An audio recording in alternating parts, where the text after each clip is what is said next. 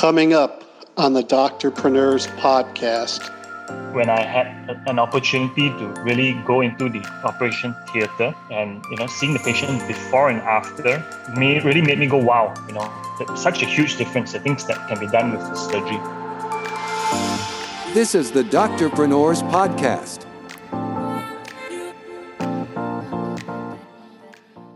All right. Hello. Welcome, everyone, to the Doctorpreneurs podcast. Once again, it's an exciting episode that we are going to have. And this is the first episode, actually, we are going to be on YouTube as well. Our first video recorded episode. Yeah. Previously, it's all been audio, and we were only on audio podcast platforms like Spotify, Apple Podcasts.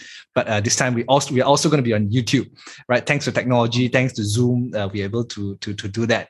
So thank you for staying with us. And once again, I'm Dr. Lim. I'm the host. And together with me is my co-host, Andrew Mastrandonis, all the way from America. But he's actually based in Malaysia right now. Andrew, you want to say hi? Hello. It's great to be here. Thank you. Yeah. And on our podcast today, it's a very privilege for us to have our special guest. And he is none other than Dr. Ian. Surgeons prefer to be called Mr., right, rather than Doctor. Maybe you can tell us a bit of a backstory on that. But Dr. Ian is with Hospital UKM, one of the university hospitals, and he is a general surgeon. He's going to be a liver or hepatobiliary liver surgeon soon. And I think your special interest is also in liver transplant, right? Because it's something that's so rare in Malaysia. Yeah, hopefully. Yeah, so thank you for joining us, Dr. Ian, and thank you for spending the time to join us on our show today. Yeah, thanks for inviting me. Yeah. So yeah, it's really exciting to be on a podcast with another podcaster, right? So Dr. Ian, you also have a podcast that's ongoing as well. It's called the Prescription Podcast. Do you want to just touch a bit on the podcast? Right. Funnily, actually, I grew up more of an introvert. I don't know why I started this podcast. I guess basically, I think after years of being a doctor, and you constantly have to give information to people, whether it's your friends, your relatives, or of course just your patients. I thought it would be beneficial, and it wasn't very hard for us to start up this podcast. So we did this podcast with the intention of educating the general public about certain conditions.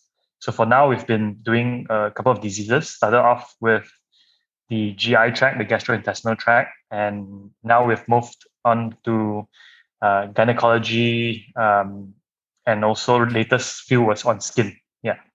So you actually have different specialists coming onto your podcast to talk about the conditions, or? Yeah. So the first time round, it was between my co-host and me. My co-host is actually a gastroenterologist. Working in the same place, we had this discussion and talk about having this podcast, and we carried on with it. So I think for the first 16, 17 episodes, it was just the both of us. And I think we decided to change it up because I think after a while, people might just get sick of listening to both our voices. So we got a couple of friends to come over from different specialties to just give some insight. Yeah. Right. And I think it's still pretty new, right? People in the medical faculty in Malaysia doing podcasts. I think I know I'm one, and I know you are another one, but I don't know if of a third other medical podcasts that are in the market. Are you aware of any others that are doing it? Frankly speaking, I didn't search. I didn't go look up.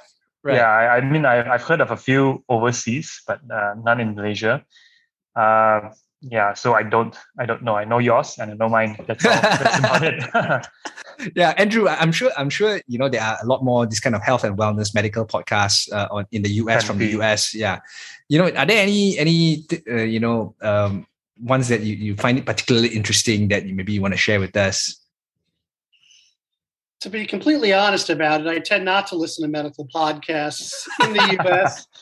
Must be boring. I tend to listen more to, business and entrepreneur podcasts because I'm a business guy as opposed to a doctor. So sorry, I can't help you there, but I'm sure there are dozens of good medical podcasts in the US. And frankly, even in Malaysia, BFM covers a lot of medical topics on their podcast. Yeah, they do. Yeah. And Dr. Ian, have you been on BFM? No, Not yet. not Okay. I've not achieved that kind of. No worries. I'm going to hook you up. Yeah, because I know them pretty Okay. well. Right. Wow. Okay. Yeah, Okay. yeah. Right. Okay. I think we're due to be back on BFM again, aren't we, Dr. Lim? Yes, soon. Yeah, All we're right. gonna go back soon as well. Yeah, so Wow. we're Nice. gonna get you hooked up with BFM as well. Right. So yeah, I think you guys raised a very good point, right? Medical podcasts, when people hear about it, it tends to be like, oh, it's boring, it's technical, it's it's not enjoyable. Right? It's like listening to business podcasts, it gets a bit exciting, but when it comes to medical podcasts, like information and, it can get a bit scary, a bit dreary. So Dr. Ian, how do you make your podcast interesting such that, you can attract a wider audience? What are some of the key success factors that you have identified in the process of recording that many episodes? You've done more episodes than us, by the way. Really? Okay. Many more. I don't know if it's considered as a success. My opinion of the medical podcast is, of course, trying to answer as many lay people's questions, right? Simple stuff that patients always ask me, like, I have this condition, what can I eat, what can't I do? And of course, I try to be the class clown of the podcast. I try to crack the jokes, although sometimes it doesn't land quite as well. Maybe I need to watch a few more comedy shows and whatnot. But most of the time, just trying to keep it as simple as possible. And I think just trying to answer questions that people normally ask, right? I mean, I'm sure you have many friends or even relatives who ask you, if I have this condition, what should I not do? Right? I think it's a whole Asian culture about, can I eat this? Is there something that I cannot eat? Does food cost this? I mean, those kind of stuff. So I try to make it, I try to produce the podcast in that kind of approach. Hopefully, it's helpful and it attracts people. But I don't know whether we are successful or not. That's a completely, entirely different story. Well, let me ask you a question about this. In the United States, doctors have to be very careful legally about giving medical advice. So how do you handle that here in Malaysia on your podcast? That is a very good question. My co-host is very, very careful, especially so what we do is, I guess, initially, I spoke to Dr. Lim about doing podcasts, and he talked about how creating a podcast, it should be as spontaneous as possible. And I did bring this up with my co-host. She is a little bit more cautious in this manner. So what she normally does is, after we have recorded, she tries to screen through and see if there's any parts that needs to be removed, so as to not misinform the public. Yeah. So I was not quite agreeable at first because I wanted to keep it light and easy. But I guess that is an important aspect. We don't want to mislead the listeners. Right, because the fact is, you could provide a lot of information about a particular illness or what have you. But if you don't really know the patient and their specific symptoms or medical history, that could be problematic, right? Yep, definitely. So I think when we do talk about certain diseases, we do tell them that, these are common symptoms. It may not always present in this manner. I think what we always do is pretty much like a public service announcement, where we tell people, you have something that's worrying, and we do tell them kind of the red flag signs or symptoms that they should, seek help from a doctor. They need to see a doctor. A doctor needs to see them, as you said, as you have mentioned. People have different symptoms. So sometimes it's very important for someone to physically see them, examine them, and run the appropriate investigations. So I think the whole idea of the podcast was not really a one-stop solution. It was just to kind of more of information giving and helping people to understand a little bit better. At the same time, we are trying to encourage people to seek help early, right? I find that actually a lot of our patients, especially cancer patients, they come late because, and the most heartbreaking thing about most of these patients are when you tell them they have like stage 4 cancer, and they ask, how come? I never had any pain. I never had X symptom or Y symptom. And, often we tell them that, it doesn't present that way. So doing this podcast hopefully gives people a certain idea, tells them when to screen early for certain conditions and seek help early. Yep. Yeah, I think circling back to your statement on you're not sure whether you are successful or not, I think by getting started, it's half the success. So you're definitely half successful at the very All right. And great. Yeah, and it's actually very encouraging because to see that you guys are really doing it with a mission and similar to us, it's more like getting information out there. It's more like educating the public and whatnot. And the question is like, for example, because there are sometimes there can be quite many school of thoughts when it comes to treatment procedures or diagnostics or thinking about certain diseases, right? How do you guys ensure that you guys don't inject your biases, or is that something that you do a disclaimer of, or is it okay to express your opinion, or are you guys more like fact-based and make sure that their biases are not involved and all these things? I don't know if we can completely avoid bias. Having said that, when we do discuss, we try as much as possible to follow whatever protocols that are out there, published protocols. It's are all some things we, before even we meet with our guests, our specialists, we do read up just to make sure we have a rough idea. I mean, for instance, the last few episodes, it was all about skin. And I kid you not, I know almost next to nothing about skin conditions. So we have to read up to get a rough idea, and we explain. And I guess what we try to do is just put up questions to even our guests to help answer some of the questions that future patients might have. But having said that, of course, we may miss some things. We are human after all. I'm hoping, and as I said, we do try to vet through the podcast after that to make sure that we've not missed out anything. There were, I think, 1 or 2 episodes where we put on additional information in the bottom of the podcast to direct people to the correct website to get more information. Yeah. So hopefully, in that case, that we have provided as accurate as possible information with the least amount of bias. How do you decide what topics you're going to cover on your podcast? When we started, because I'm essentially a general surgeon and my co-host is a gastroenterologist, we covered all the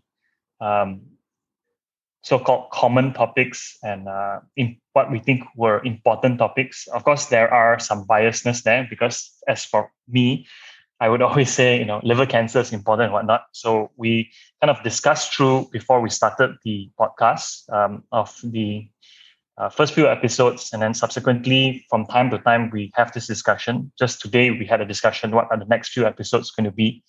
So we'll try to. Well, at least I tried to clump them in a so-called system. The first so-called season was the GI tract. I wanted to do women and health, but after a while, I realized we did not have that many topics. I think we stopped at about number 5. Then we're doing a so-called skin series, which will be about another 4 or 5 episodes. Then we probably go into something like cardiovascular, the heart, and the brain as well. So that one probably will be a very large area. So basically by team as much as possible. Yeah. Yeah, I personally think that all medical schools in Malaysia should make listening to your podcast as part of the curriculum. Because it's like things sometimes in medical school, it's like the information are not exactly updated. But with you guys, releasing new episodes and new information you guys do it on a weekly basis, right? Fortnightly. Fortnightly, very consistent. I know you guys have been very consistent, and I think that would also help in the medical education, and you guys are teaching hospital as well. I think that would be really good. I actually have a friend I actually have a friend who's a medical student. I think it's his 3rd year. He's in his clinical year, and he says, like, man, listening to some of your podcasts saves me some studying time. I don't know how accurate that is, and I worry sometimes that we go a little bit too deep, and I mean, how are they going to quote? If they have a discussion in the lecture, hey, I heard that it's supposed to. Where's your source of information? Oh, podcast. I don't know if that's going to be accepted or not. But yeah, I mean, hopefully this is educational to medical students as well. That would be great. I think it's definitely a good alternative source of information. I mean, nowadays, I even barely listen to the radio anymore. Most of the time, whenever I'm in my car, I put on podcasts. Whether it's from whatever area of interest that I felt like on that day. It could be medical, it could be entrepreneurship, and that's why Andrew and I, we decided to get together and say, you know what, let's do a medical and health and entrepreneurship podcast. That's why our tagline is the intersection of health, aging, and aging is our business, right? We're in the aging business and entrepreneurship, right? So that's why we call it the Doctorpreneurs podcast. I think it is becoming mainstream as a reliable source of information. It's definitely more reliable than Wikipedia, if you ask me, especially if it's coming from qualified professionals like us, in the process. I think, it could be a reliable source. So just to deviate a bit, right? And we know that you are a surgeon, right? And you're also, besides doing the podcast, you're also actively practicing as a surgeon in a hospital. You're also a lecturer, if I'm not mistaken, right? In a teaching hospital as well. So maybe can you tell us a little bit more about like your passion and how did you end up in medical school? How did you end up in becoming a surgeon? And now, and how did you decided that liver transplant is your thing and going into, education and all, maybe tell us a little bit about your journey in getting to where you are today. Yeah. My story, I think, like pretty much everyone, is probably a little bit, I don't know, mine, I feel mine is a little bit funny. I've just been recently asked this question a couple of times over by different people. Why did you choose to be a doctor? I think most Asian kids who grew up in the 80s or the 90s probably had the same answer. I give credit to my parents, but I think when I was younger, my parents only told, like most Asian parents, said your choices of occupation in the future would be, I think you would know, engineer, doctor, lawyer, engineer, accountant, lawyer, doctor. So I looked through, I looked through my options and like, doctor seems interesting. The white coat looks good. Let's go for that. Right. Yeah. That was the beginning. I appreciate that you're being very honest with this, right? Because some people will say, I want to save lives, all these are all nonsense answers. Yeah, that's what I answered in my interview to get into medical school. I want to make a difference, I want to save lives. Yeah. Not to stereotype, but most of my Asian friends in America tend to be in those professions. It's really like that, right? I mean, the Asians, whether they want to admit to that or not, but it really is. I don't know now. I'm not sure. But back in my day, it really is. I mean, look at most of my classmates. Most of them are in this few 5 occupations that I've just mentioned earlier on. So Andrew, we like the hard stuff, Andrew. We don't like social science and all this nonsense. We like the hard stuff. See, I think American parents are a little more honest. I think they looked at me and said, "You're probably not smart enough to be a doctor or an engineer." So I studied economics. I don't know if Asian parents give you the chance. There are these jokes. I don't know if you've ever heard. You go to your parent and you go like, "Hey, Dad, I got 98 out of 100, 98%." Parent, you're expecting them to give you a pat on the back. You go like, "What? 98? John down the road got 99. What happened to you?" It's probably accurate for most of Asian families, at least in Malaysia and back in my day. So, Mom and Dad, I still love you if you're watching this. I love them. I do. My parents are happy if we could break 70%. So, yeah. So I'm trying to not do that approach. Hopefully, things turn out well, my kids. But I entered medical school. But entering medical school, the love kind of grew, especially when I went to clinical school. My clinical school was in Canada. It was a very eye-opening experience, but I really enjoyed everything, from the interaction to, I think medicine is pretty much another one of the many occupations that's really problem solving. And I mean, after a while, things can kind of be the same problem, but every once in a while, you have a challenging problem. And why surgery? I think when I was younger, with all the shows that you watch, ER, you see the surgeons flying in and out, they're saving lives. It looked really, really cool. But when I had an opportunity to really go into the operation theater, or operating room, and seeing the patient before and after, really made me go, wow, such a huge difference. The things that can be done with the surgery. And of course, within surgery itself, there are so many branches, right? Why not like orthopedic or ENT and so on and so forth? I don't know why. I even had an argument once with someone who wanted to be a neurosurgeon, and I at that point of time, I didn't have a witty comeback. They're like, why do you want to mess around with the bowels, And look at me, I'm going to be a neurosurgeon. You don't have your brain, you can't live. And I'm like, yeah, I was like, but if you can't, poop, you're going to have problems as well, right? So that's the best I could come up with. So even with the many obstacles along the way, and many people telling me, like, you're choosing general surgery, are you sure it's a hard lifestyle? I did some of my electives in America, in the US, and some of my friends were there, like, you sure this is like hardcore stuff? You got to wake up early, you got to go back late, you got to work through like almost 7 days a week. It's going to be like that. It's tough, blah, blah, blah, blah, blah. I'm like, no, this is what I want to do. So, yep, long story short, after 15 years, medical school through masters, I became a surgeon. Yeah. Interesting. I never knew you trained in North America, right? Yeah. I was there for 2 years in Canada. Yeah, did a 2 month stint in Indianapolis. Okay. And right, very interesting journey, and I thank you for sharing your thoughts and your experience throughout this. I think this is also going to be helpful for some of our budding junior colleagues when making a decision. Sometimes I think you just got to go with your heart. Like for me, I knew I wasn't really clinical material, so at a very early stage, I decided entrepreneurship is more for me.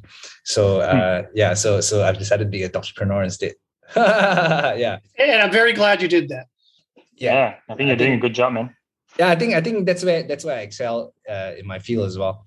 But like that being said, right, your experience being in North America, in Canada, and in US is actually two totally different healthcare systems. One is more socialized, and the US obviously is more of the capitalist kind of healthcare system. Like, can you share with us a little bit about how what differences that you have observed? Comparing the Malaysian system to the Canadian system, maybe a little bit on the US system, and maybe Andrew, you can further expand on the US system as well when it comes to healthcare. Okay, so maybe I start with the Canadian system first. Like you said, I guess it is somewhat a socialist system. Healthcare is free actually in Canada, except for medication, which you do need to have health insurance for that. It is pretty good because anything at all, small surgery, big surgery, admission, a visit to the family doctor, it's covered. But if you do need medication, that needs to be paid for, either by out of your own pocket, or if I think they have insurance, which I didn't really ask at that point of time. In the US, I suppose you need pretty much insurance for everything, from healthcare to medication. I won't touch too much on that because I was only there for 2 months. But I do know that one thing that really scared me while I was in the States was I was watching TV, and I will always remember there was an advertisement out there by a lawyer saying, if you were wrong by your doctor, or if you were given the wrong medication, please come and see us. I'm like, oh man. But I think having said that, US has really fantastic doctors. They're really good at their subspecialty. I think they're really good to ensure that everything is done well for their patients. Okay, so now Malaysia. Malaysia's healthcare, what would you describe it to be? It is one of the, or maybe the most affordable healthcares in the world. Having pay minimal amount to see a doctor, whether it's a regular clinic visit or if it's hospitalization. I still remember one of the pictures that was shared, I think, on social media about a man having to pay his hospital bill after his mom was in the intensive care unit for, I think, about 2 or 3 months. He was expecting tens of thousands of ringgit. But when he went to the counter, he paid, I think he only paid in excess of about 100 ringgit plus. So healthcare is cheap. Is it great? I guess it's suffice for now. What we lack in, I feel, is subspecialty. We are not as subspecialized as the States. I will give an example. So one of my juniors from medical school, he is, what was the term for it? He was studying a subspecialty branch of cardiology, right? So cardiology is basically the physician that looks at the heart. He looks specifically only at electrical activity of the heart, nothing else. He doesn't do any angioplasty. He doesn't treat, valvular disease or other kind of stuff. He only looks at electrocardiograms, and if there is some sort of disturbance within the electrical activity, he acts on that. He treats that. So it's a very, very sub-specialized branch of cardiology. Whereas in Malaysia, our subspecialty of cardiology is probably just mass interventional, which covers everything. So that's one of the big differences I would see. I think Canada probably has the same as well. They're probably quite subspecialized. Maybe not as subspecialized as the States, but definitely more so than in Malaysia. So are you saying there are a lot of subspecialties that we wouldn't find here? For example, I had an ear disease many years ago called cholesteatoma, and I had to have 4 surgeries, twice on each ear. I went to the New York Ear and Eye Hospital in Manhattan, top notch, a great doctor, successful. Would I find that kind of microsurgery in my ears here in Malaysia? I'm not sure about that. I will have to ask, but I'm not sure. Yeah, I think maybe even if there's someone that can do it, it's only very handful. I think it's probably 1 or 2, maybe 1 or 2, and probably you have a better chance in finding more subspecialists like that in Singapore. So probably some of these cases will be treated in Singapore instead of in Malaysia. So I think that's considered a pretty rare condition, right? In Malaysia, cholesteatoma. Cholesteatoma. I have no idea. Not. I haven't heard of it much around Malaysia in our practice. Well, I think basically something eats in the structure of your inner ear, and they have to go in and repair it essentially. Right. Yeah. So actually, I think in Malaysia, when it comes to the private, well, just now you mentioned the story of the man just having to pay 100 ringgit for 2 or 3 months of ICU stay. That's government. I think it's more to clarify that's in the government. Government, and that's only for Malaysian citizens. So if it's a foreigner like Andrew, you're gonna get services here in Malaysia. You probably need your insurance, and it really doesn't really make much of a difference if you go to the government sector or the private sector, because you have to pay. The insurance will pay for it anyway, because you have to pay for medical services if you go to the government service in Malaysia. And I think the private sector in Malaysia will be more similar to the American system, whereby everything has to be insurance. If you pay out of pocket, it's actually quite costly. Like recently, I had an aunt that God rest her soul, just recently passed away, but she actually went to a private hospital for spine surgery.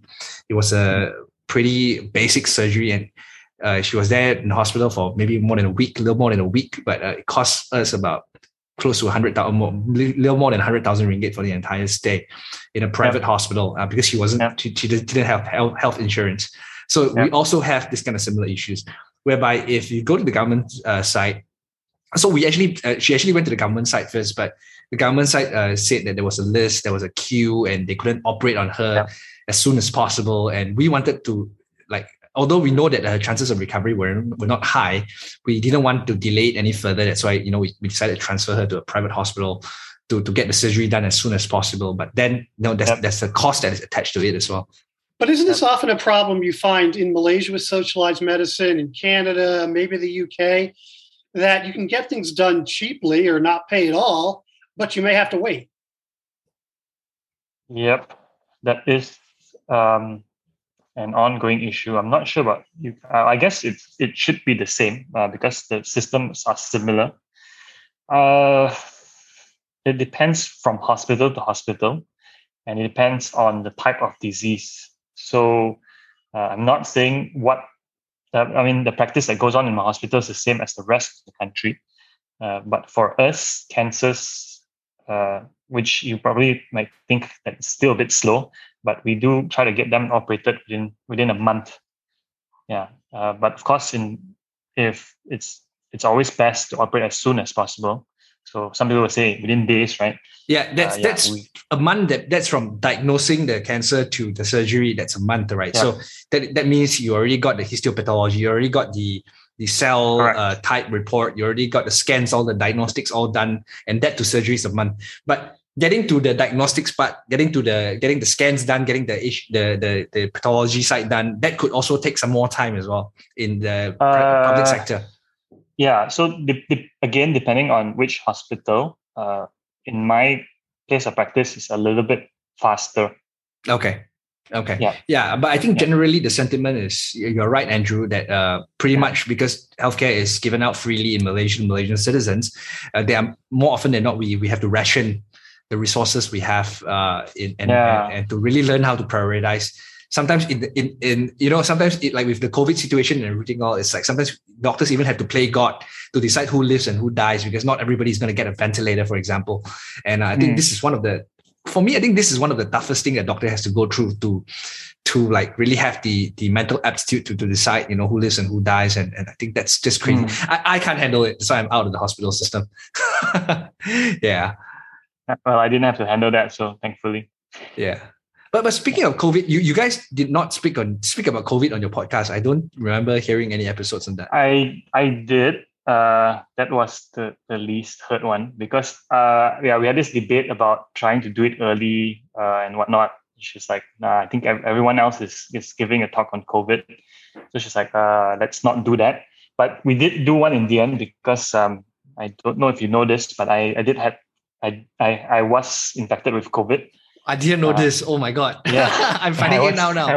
I was infected with COVID and we missed out one of the episodes, one of the weeks.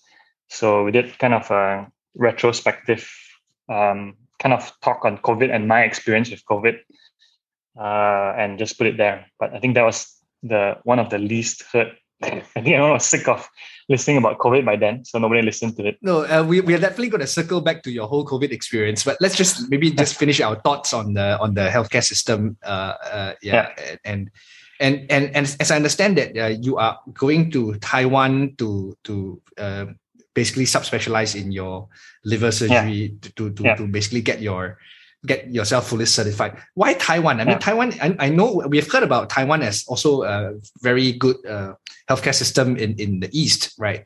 But why did you choose Taiwan? Why is that your destination as compared to, Western countries or whatnot? Okay. Well, I think number one, given prior experience in the Western country already, I would like to see something different in the Eastern country. That's one of my personal reasons. But I think more than that, liver cancers, hepatocellular carcinoma is quite big within this eastern side. China, Hong Kong, Taiwan. There is, I think, to some extent, Japan and Korea as well, but definitely in Taiwan, Hong Kong, and China. So, given these few countries, And of course, having known someone from that particular country, it's a little bit easier to get yourself attached to.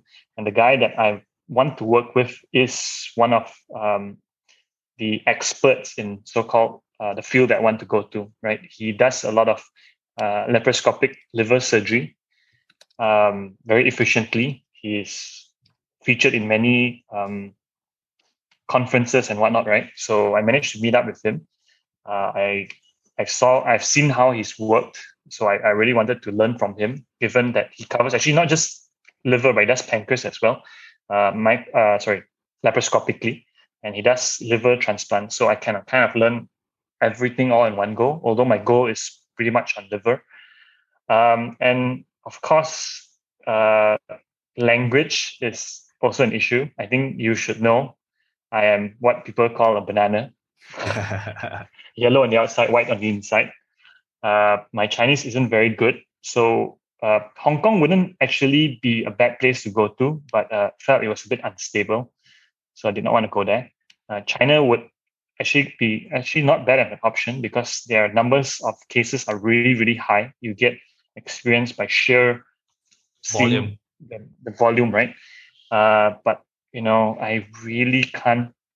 I think it will be like chicken and duck talking in China. At least in Taiwan, I can understand the accent a little bit better, and they can speak some English, so it's a little bit better there. And those are the few reasons why I chose Taiwan. Yeah, when you say Hong Kong is a bit unstable, you're talking about the whole political situation there and the unrest and all. Yeah. Okay. All right. And just to clarify, like when you mentioned laparoscopic surgery, for those that are not from technical backgrounds, right, that means keyhole surgery, whereby you don't slice open the entire abdomen, you just dig a few holes and just put in probes to operate on that. And that is basically what you want to advance in, right? Yeah, that because sometimes when we remove the chunks of the liver, it's definitely easier to just open the patient up big. But doing keyhole surgery basically helps the patient in terms of recovery, less pain, minimally invasive, right? Correct. And of course, if you have to go back in for a second time, it's actually more favorable when they have minimally invasive surgery for the first time, right? There is not so much scarring, adhesions. I think, as you know, it makes the surgery easier. So I would really like to bring that back. And of course, Malaysia does have a bit of liver transplant. It's just that it's not great. It's trying to pick up. Hopefully, I will be able to contribute in that direction as well in the future. Yeah. When you say not great, what are we talking about? Is it the skills that we are not so highly skilled, or we don't have that many cases, or we don't have that many donors, or how's the situation like when it comes to liver transplant in Malaysia? Multifactorial. We do have the skill sets, although it's not that many. There's only a select few that does it. At this point of time, it is Selayang Hospital for Ministry of Health, and University Hospital would be University Malaya.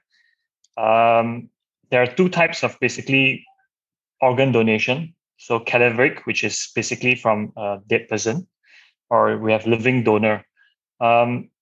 Essentially, previously we were doing mostly cadaveric, right?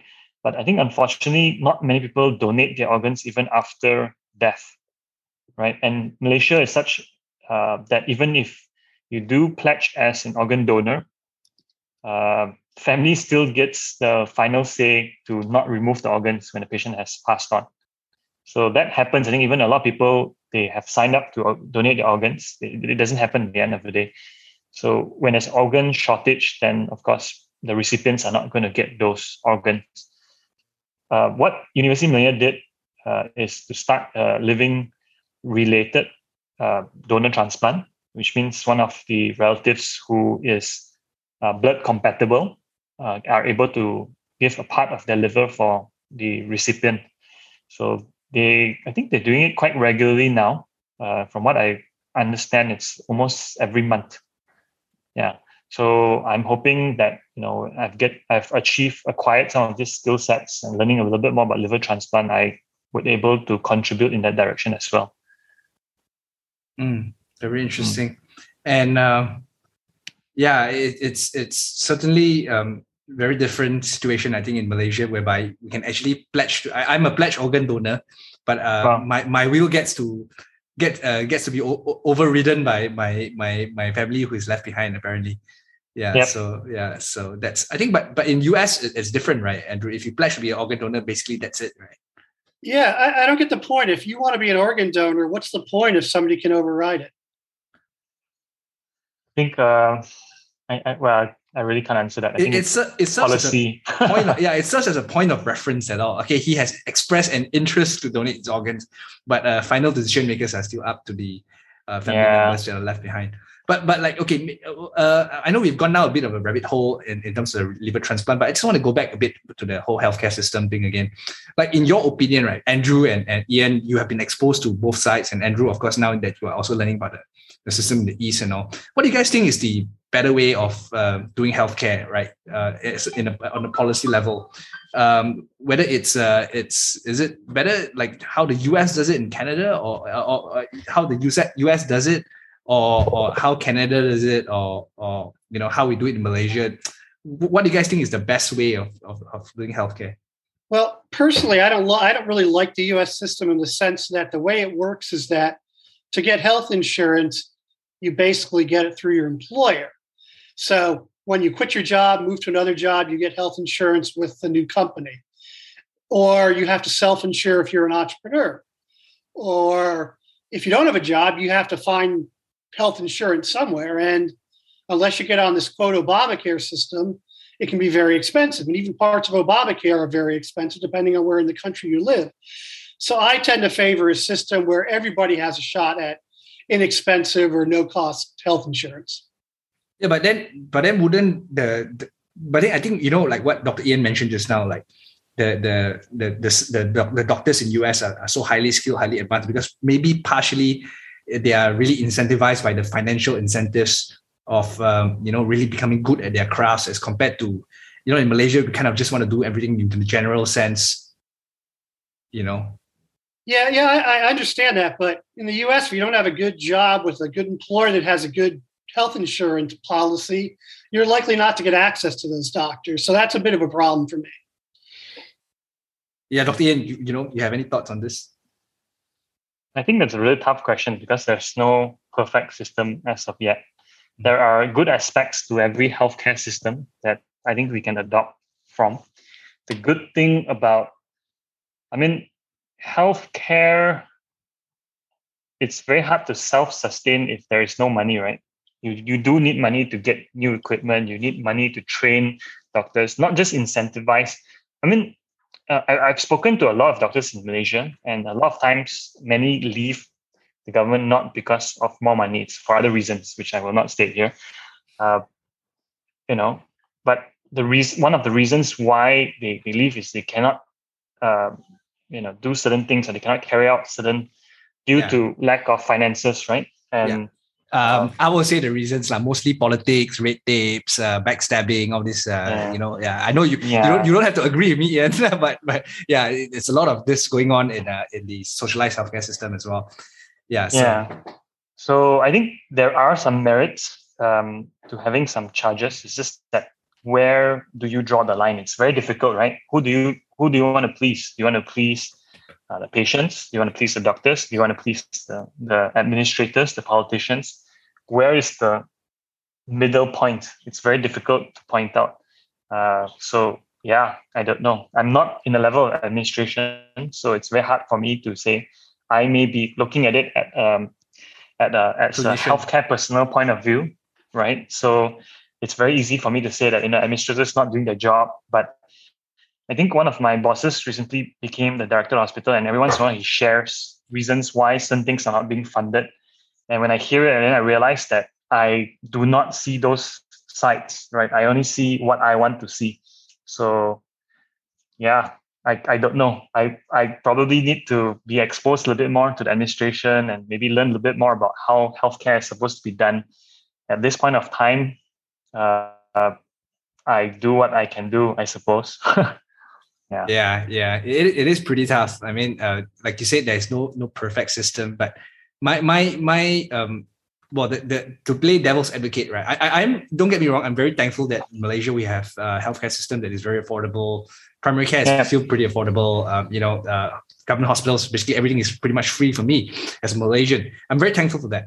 But the only problem I have with this system is how do we get people to develop awareness and to get educated such that they don't think that, okay, I can just abuse my body throughout my entire life and then depend on the government to take care of me when it comes to the end. So I think there is certain level of education that also needs to come hand in hand as well with this system, so that people don't just view healthcare as a entitlement, which I know many people do it now. I'll get my drugs free and I just don't, even if I don't finish the medication, I just toss it out because the government gives it to me anyway, and resulting in a lot of wastage, leakage, corruption, all this that are happening as a result of the whole socialized system, and people that are, Malaysians, they're supposed to benefit from the system more often than not. No, not to say more often than not. I say very often would abuse the system, which I find it very unpalatable coming from, maybe because I'm also an entrepreneur coming from a business background as well. I do find that these things it's a bit sad to look at all this, Yeah. I don't know, man. Honestly speaking, I know many people who can afford their own medication, who can afford to go to private, would still queue up an hour in a government clinic because they say, hey, I paid taxes. Why not take full advantage of it? But the fact is, there are other people who need it more. But this is the thing, you can't control, right? And these people are, sometimes actually very well educated as well. So is it really education? I don't know. Just some things you can't control, I suppose. I think it's human nature that if you can get something for free that you might have to pay money for, you would try it potentially. Yeah. So civic mindedness, I think, is something, it's not just, I don't think it's just a purely healthcare issue. I think education comes hand in hand as well. And I think these two will have to grow together if we are going to develop a generation of Malaysians that are going to appreciate the system, not abuse it, and at the same time for the system to be able to sustain us, because as you mentioned, money has to come from somewhere, right? So These are taxpayers' dollars that are going to the healthcare system that could very well go into other things, right? Development and all these other things, but we all have to subsidize the healthcare of people. I do think that one way to get people to be more careful about how they use healthcare resources, particularly if they're free, it starts from the top, whether it's Malaysia, the United States. It starts with the politicians who tend to be corrupt and sort of lead the way when it comes to these things. Yeah. Unsurprisingly, like what you mentioned just now, if it's free, then people will, try to fully utilize it, right? To mildly put it. Right. I think this is going to be an ongoing discussion. Which healthcare system is most viable, and we're going to have to just see how it unfolds as we go along, because we know that many populations are now aging. Aging is our business, so we are seeing populations that are aging. Essentially, whether it's social security in the US or taxpayer EPF in Malaysia, or all this funds that the government has for us, budget that we have for our healthcare, is essentially like a big money game, right? It's a pyramid scheme.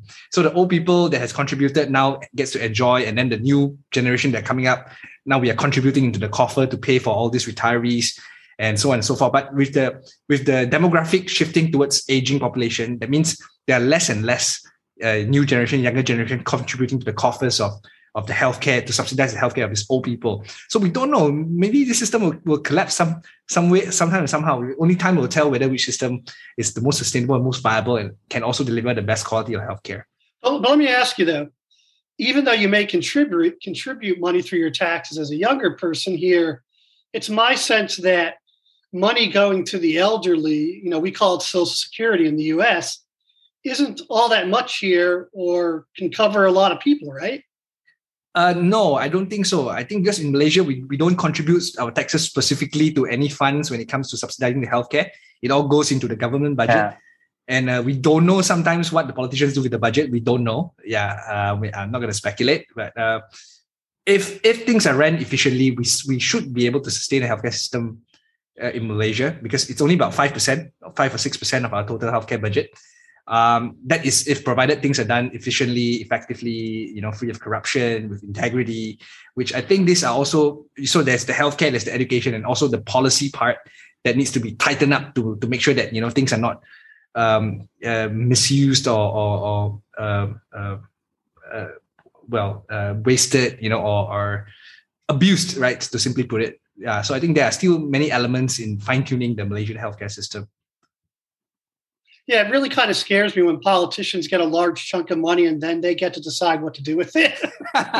Yeah, it makes me nervous as well. But that's why I think many people are motivated to go into politics, because of the power and monetary rewards that comes along with it, which I think it's a topic for maybe another day. Now, we are coming up to the top of the hour. I really want to delve into your experience with COVID, and because there are so much speculations that are flying out there. There are people that are saying Omicron is good news because the pandemic is coming to an end. Omicron is bad news because it's going to infect more people, gonna kill more people in the process and everything else. But okay, we have a lot of information and data out there, but it's nothing like listening to someone's personal account when that has gone through the ordeal themselves, and they can kind of tell their own experience, even though it may just serve as anecdotal data, right? Just, one data point, right? One person's experience, but it's still good to hear from someone that we know and we trust, that won't exaggerate or won't lie to us or won't make up data because of their own for their own benefits, right? So, Dr. Ian, maybe you want to share with us when did this happen, and how do you handle the whole thing? Especially you have kids at home, you have 3 children, and how do you handle the whole situation having COVID and where do you think you got it from? The whole COVID issue that you've gone through. So, this was back in August. Yeah, August. I think just around Merdeka. Okay. During 31st, somewhere around then. I remember coming back one Friday evening feeling particularly strange, like just not my usual self. I think for the past year and a half, I've been pretty well, because I think everyone's not been going out, everyone's been wearing masks, right? So I've not had one time where I was ill, but that day just felt very, very strange. Came home. I already told my wife, I'm not feeling quite right. Let's not eat together. Let's not, come close. Basically starting the quarantine process. Starting to quarantine yourself. Sort of. Yeah. Sort of. When I put my kids to sleep, I told them no hugs, no kiss tonight. When they went to bed, I did the rapid test kit, and 2 lines came out. Then I'm like, oh, man. At that point of time, there's a lot of questions. Where did I get it? To be honest, I really don't know. Wasn't seeing patients that week because we were taking turns due to the whole COVID process. I did have a meeting full of people, a full room of people, to which they did do the COVID test, and none of them had it. So after I limited all my sources, I still don't know where I got it from. But that's beside the point. So I think then began the whole isolation process. My wife was, discussing with me to see whether I should stay at home in the room, or whether I should find some place to isolate, like a COVID hotel, right? And if you know me, or if anyone knows me, I can be quite the miser. I started calculating dollars and cents, like how much I need to spend, if it's 10 days in hotel, blah, blah, blah. Yeah, the government really should be paying our doctors better, Andrew. They're not paying our specialists enough. Definitely. Yeah, go ahead. Sorry to interrupt. So I was calculating, and I said, let me slip it off tonight, and we'll see how tomorrow morning. So I start in a separate room. The next day, the fever started, the whole body ache started. It was pretty bad. I already had bought the S02 meter, the oxygen saturation meter, to check previously. Someone gave it to me. So I did my checks a few times during the day. It was still good, right up till about 4+ in the evening. At the point of time, I kept eating, even though I didn't have very much appetite, but just really didn't feel great despite the paracetamols that I've been taking. Did you lose your sense of taste and smell? I'll get to that. Okay. Not yet at that point of time. So I checked my oxygen. It dropped. It went to 94. Oh dear. Wow. So I was like, Yeah. So I was like, maybe it's just because I've, just woken up from my nap. Let me do, a few deep breathing exercises and I'll recheck. Still at 94. So all sorts of things went through my mind because the process, right? What can happen, where it can lead up to, right? Mm-hmm. So I called my friend in the hospital and said, hey, this is what's happening. My oxygen level is this. What should I do? Should I be admitted to the hospital? He said, yeah, okay, fine. We'll book you a room. You can come. So after I did all of that, I checked the oxygen level again. It was 89. Oh. So I was like, yeah. I was like, oh man, this is, at that point of time, I think I was getting a little bit frantic because, you see all these patients, you know what to do, but now it's yourself. And not just thinking about yourself, you're thinking about your family, right? You're thinking about what's going to happen, what's going to happen to my wife. So I started writing down all my bank passwords, my PINs, and whatever not. I told her, the email is this, PINs are this, blah, blah, blah, blah, blah. It's all here. Okay.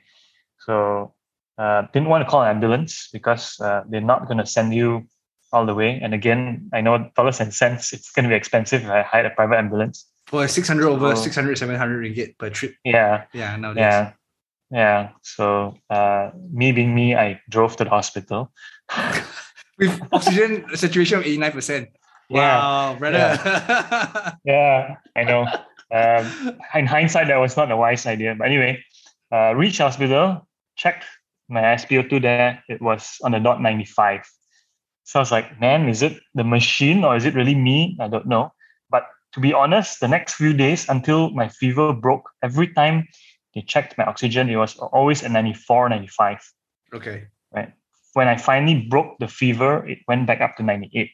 So there was some form of element. Yeah.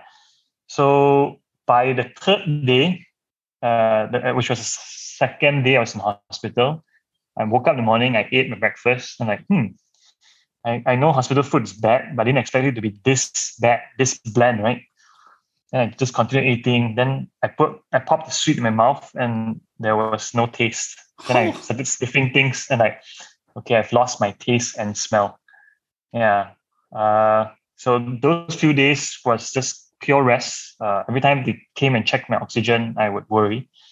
But when it finally picked up, as I said, my fever had broke by then. It was completely normal, no more ache, nothing, just no taste, no smell.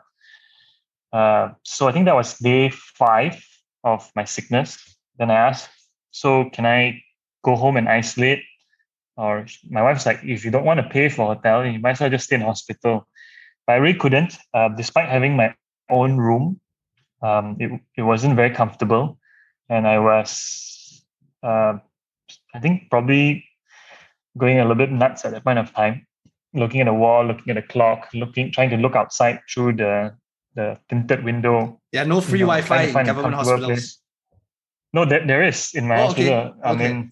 There is. For staff at least, Okay. It's I work there, right?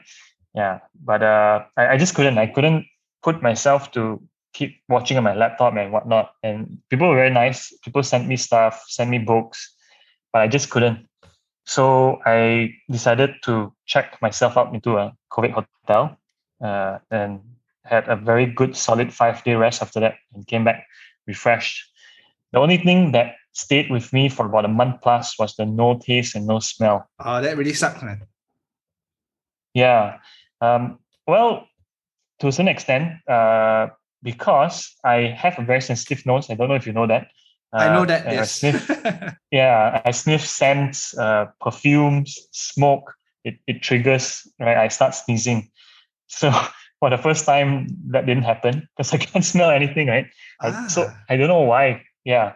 And I subsequently, I think up till now, I have actually a bit of reduced smell sense. So I live in an apartment. Sometimes people smoke. I used to be the first one to detect it. Now my wife tells me someone's smoking, close the window. So I don't smell anything. So I think there is still some residue. But yeah, otherwise I'm fine. Yeah. I think you're not the first person saying that there's the sense of smell and taste doesn't really come back 100%. Some like one of my colleague, Dr. Tan in Penang, she also suffered from the same symptoms, and Angela, which is one of our team members, also. They say it's not 100%. They don't get it back 100%, even after a few months. So I hope things it's going to turn out for the better for you, man. Yeah, thanks.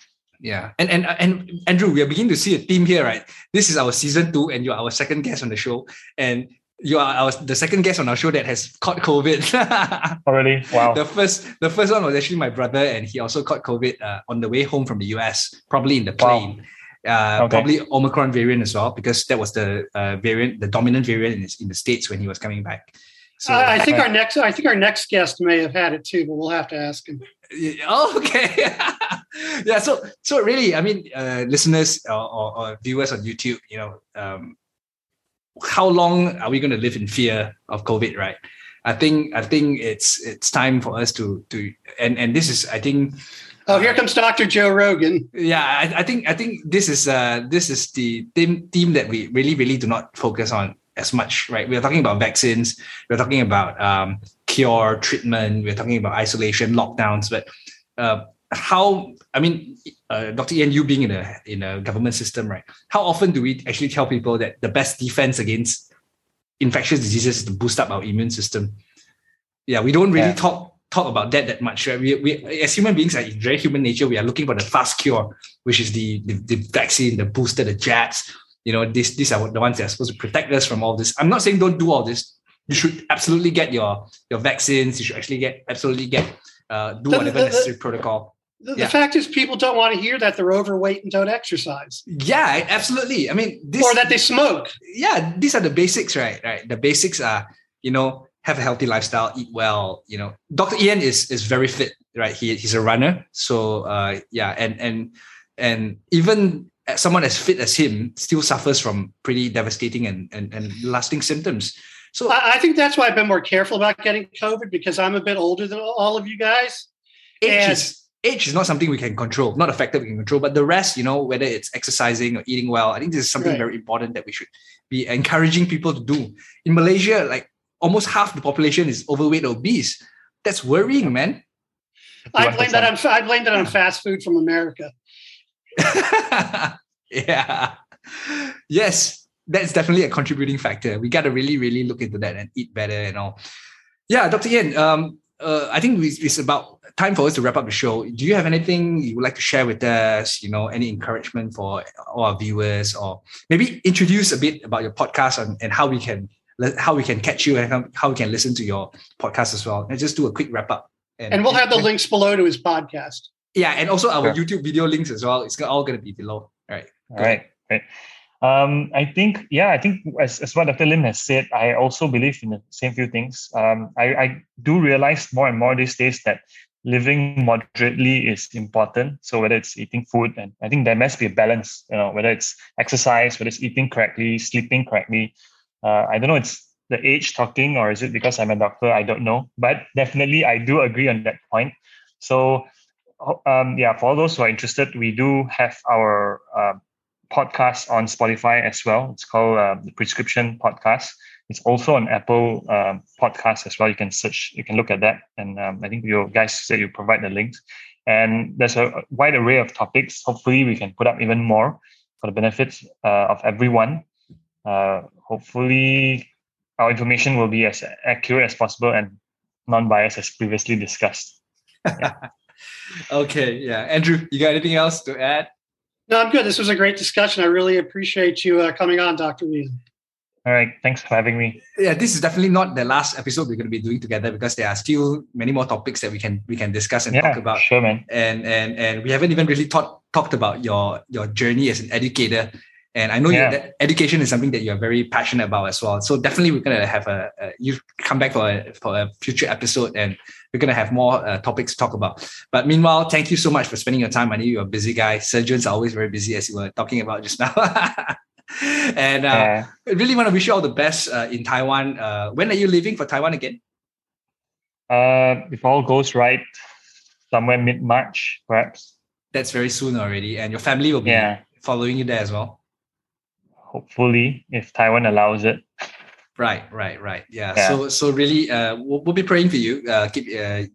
Be safe and take care. But you have already had COVID, so you are super immune now with the boosters and all. So, yeah, hopefully. Yeah. So safe journey, and really thank you for your time. So to all of our viewers and listeners out there, if you're interested to follow Dr. Ian and his partner, co-host, the links are all down below. Our YouTube video links are also down below as well. So do check us out on YouTube if you're listening to this on Spotify or any places that you get your podcasts from. Thank you very much for staying with us until the end. Really appreciate all your support all this while. This has been the Doctorpreneurs podcast, and I'm Dr. Lim together with my co-host, Mr. Andrew Mastrian-Donas. We'll see you in 2 weeks. Thank you. Out. Thanks. See you. Bye. Bye. This is the Doctorpreneurs Podcast.